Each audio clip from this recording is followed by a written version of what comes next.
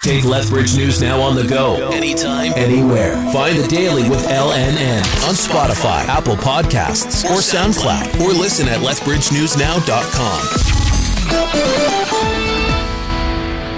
Hi, David Opinko here, and welcome to The Daily with Lethbridge News Now for August 4th, 2021. If you want to learn more about any of these stories, download the Lethbridge News Now mobile app or check us out on Facebook, Twitter, or Instagram. Lethbridge police are investigating gunshots this morning. LPS says the shots were fired at a home in the 1800 block of 2B Ave North. No injuries were reported, and police believe the incident was targeted. Anyone with details is asked to contact LPS. Alberta's Chief Medical Officer of Health is apologizing for causing, quote, confusion, fear, or anger.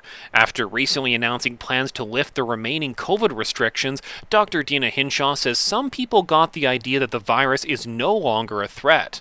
This was not her intention, adding that we're now at a state where COVID can be effectively managed like many other viruses.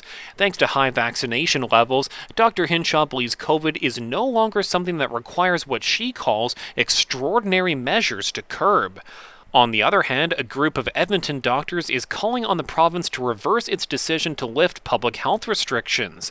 The Edmonton Zone Medical Staff Association says eliminating testing will not only put Albertans at risk, but could affect domestic and international travel. Canadian sprinter Andre DeGrasse has earned his 5th career Olympic medal and his first gold. The star sprinter raced to a gold medal in the men's 200 meters in a Canadian record time of 19.62 seconds. It's the first time in 93 years that a Canadian has won the Olympic gold in the event. Meanwhile, Canada has a chance to add to its medal haul in the decathlon.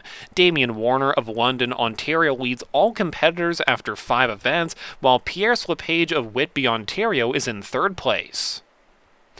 The construction value for the new exhibition park expansion is more than all other projects in Lethbridge combined in June.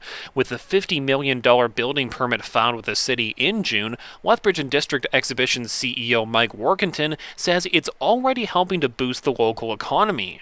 What we've also seen is people wanting to move to this community, whether it's for our organizations or ones attached to the project.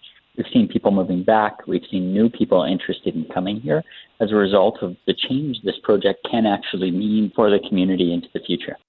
So far this year, building permits totaled $178 million in Lethbridge, the highest amount since work started on the new YMCA in 2017. The Agri-Food Hub and Trade Center is on pace to open in early 2023. The Lethbridge Airport is getting over $500,000 for a series of customer-focused upgrades. That includes a new common-use terminal system, a self-check-in kiosk, a rotating baggage carousel, new powered wheelchairs, and a visual paging system for travelers with hearing disabilities. Federal Economic Development Minister Melanie Joly says airports are essential to healthy, inclusive economic growth, so this grant will mean a lot to those who travel to and from Lethbridge. The upgrades should be finished by the end of next March. Ottawa has rejected Alberta's proposal to allow pepper spray for self-defense. Last month, Justice Minister Casey Madhu requested 2 changes to the criminal code, one of which was to allow people to carry pepper spray for self-defense. But yesterday, his federal counterparts rejected the idea, saying when it comes to prohibited weapons like pepper spray, they've been prohibited for a reason. Madhu's other request was to establish mandatory minimum sentences for those convicted of hate crimes. The federal Conservatives raised twice as much as the Liberals, but as a possible election looms, that might not tell the full story. According to financial reports from Elections Canada, the Tories raked in $13.6 million in the first half of this year compared to $6.8 million for the Grits. However, polling from several agencies, including Abacus Canada, shows that more people would vote for Trudeau if an election were held tomorrow than O'Toole. All parties are gearing up as an election announcement is expected as early as this month. The AGLC says Albertans are ready for single-event sports betting. Officials are waiting on an effective date for new federal legislation that would allow people to wager on the outcome of one event. AGLC acting president and CEO Candice Machado hoped it would have been implemented by now, as that would have allowed single-event bets on the CFL's kickoff or the Olympics. Those are just a few of the stories we've been covering today. To stay up to date on the latest local and regional news, head over to lethbridgenewsnow.com or find us on Facebook, Twitter, or Instagram. Listen to The Daily with LNN on Spotify, Apple Podcasts, or the Lethbridge News Now mobile app. And if you have a tip for the newsroom, send us a text at 403-329-6397.